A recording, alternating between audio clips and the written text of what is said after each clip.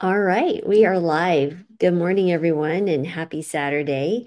And I just finished a really awesome workshop with Brittany and Dr. Joel Kahn. He was our special guest in the Healing Kitchen. If you'd like to learn more, check out drmarvis.com and click Healing Kitchen. We have live experts every month, and it was been amazing. Next week, we have Vince Roundtree, then we have Dr. Clapper, we have Kim Campbell coming on. So, and some other good stuff. We're building our community. We get recipes. We meet live every Wednesday with Brittany and I. We cook together. We answer medical questions and some other good stuff. I'm going to be doing deep live or deep training workshops on different topics each month. So you'll get an ebook regarding the workshop as well. And so, yeah, check it out, Healing Kitchen. And the price will be going up next month. And so if you want to get in now, this is the best time to join. So, but our topic was heart health, of course, and in specifics, the high cholesterol. We learned amazing amounts.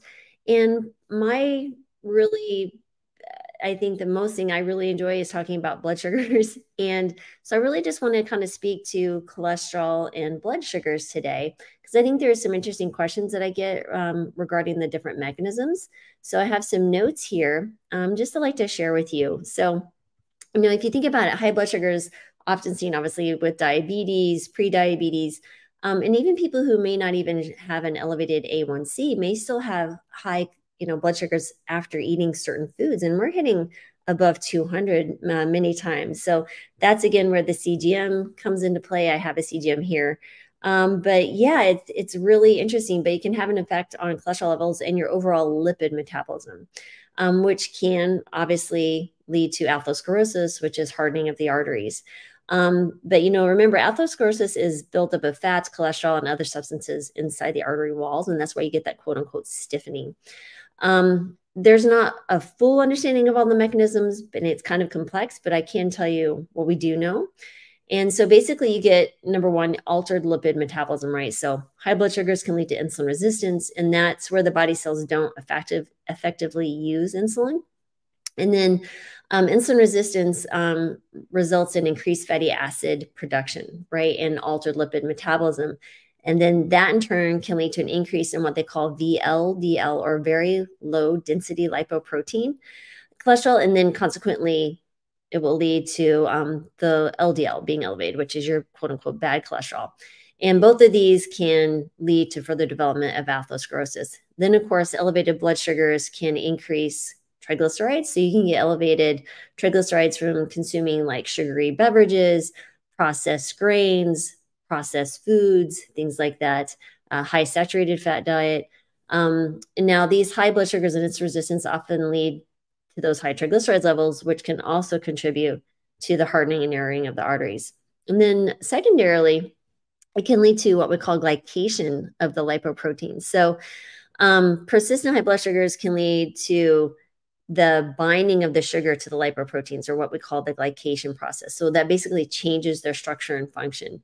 And the glycated lipoproteins are then more susceptible to oxidation. So we've all heard about oxidized LDL, which can be particularly dangerous. So it's like giving someone who's a trained soldier now, an arsenal of ammo and guns to be even more dangerous. So think of it that way. Then, of course, elevated blood sugars increase inflammation, and they cause endothelial dysfunction. So those are the lining inside the arterial walls. So that causes inflammation, and it makes them more prone to accumulate cholesterol deposits. So we want to keep inflammation down by decreasing the blood sugar spikes and the chronically elevated blood sugars. And remember, the endothelial is a very delicate one cell layer inside those arteries. So we just want to be very, very cognizant of what we're doing there. And that's where you can also measure things like HSCRP or highly sensitive CRP to see where your inflammatory markers are. Again, just there's many other tests you can do to see where your current the current state of your heart disease is. It may be 0, as if we do a coronary artery calcium score, which is fantastic. Dr. Khan also spoke to doing an ultrasound of the carotid arteries and looking at those two in conjunction with your numbers and risk factors and diet and lifestyle.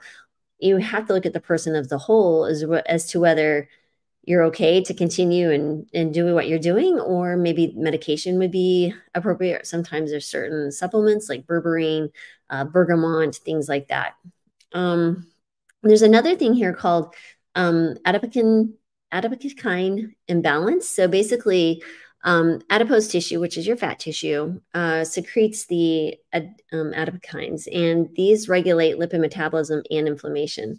So high blood sugar and insulin resistance can alter their production and then further contributing to dyslipidemia or abnormal lipid levels. And of course, you just have your genetics and lifestyle, right? So it's really important to note, and Dr. Khan really spoke to today, of having patients come in who were following a very strict whole food plant-based diet and still struggling to get their total cholesterol under 200.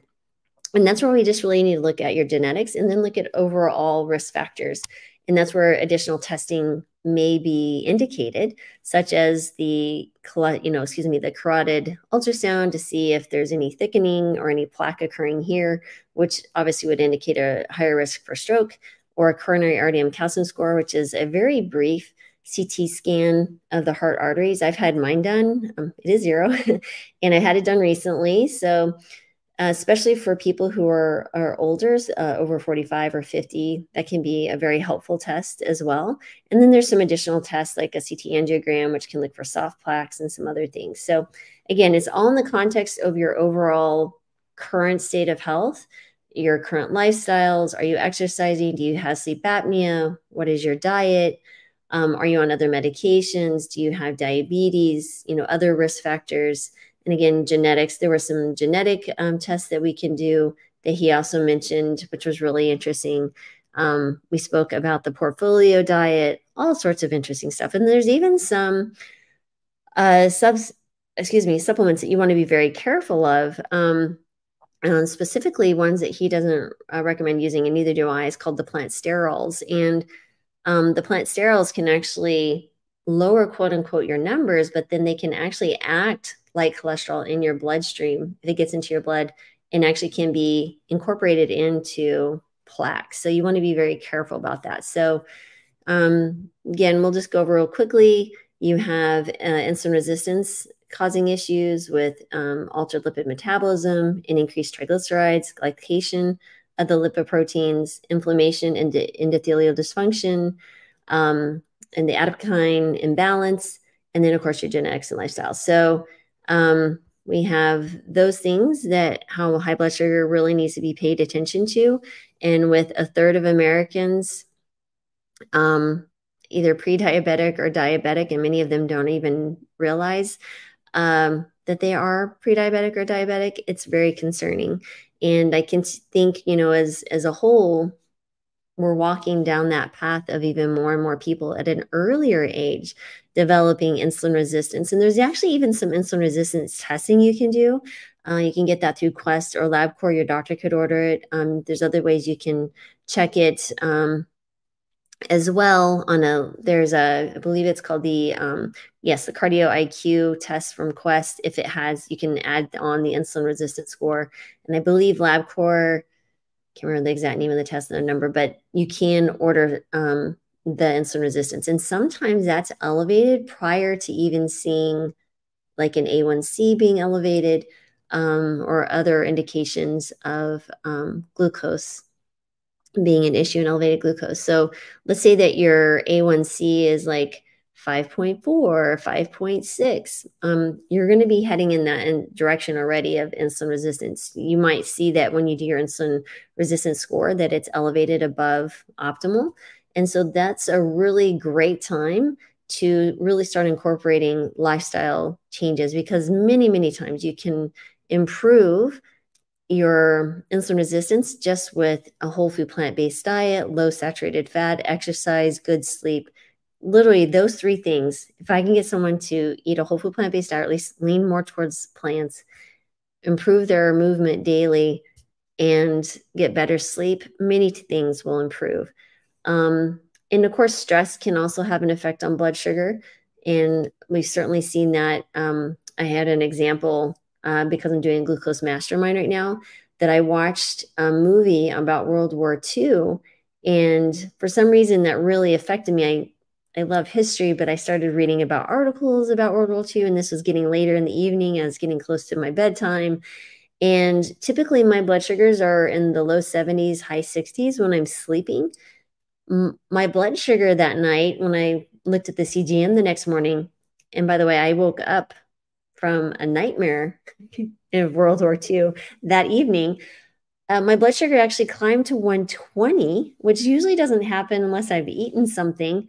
And then it just precipitously dropped afterwards. So the only thing that I can think of is it was responding to my dreams because I hadn't eaten 3 hours prior to bed. So my blood sugars were lower. So I think it was the stress of the movie, which was fascinating.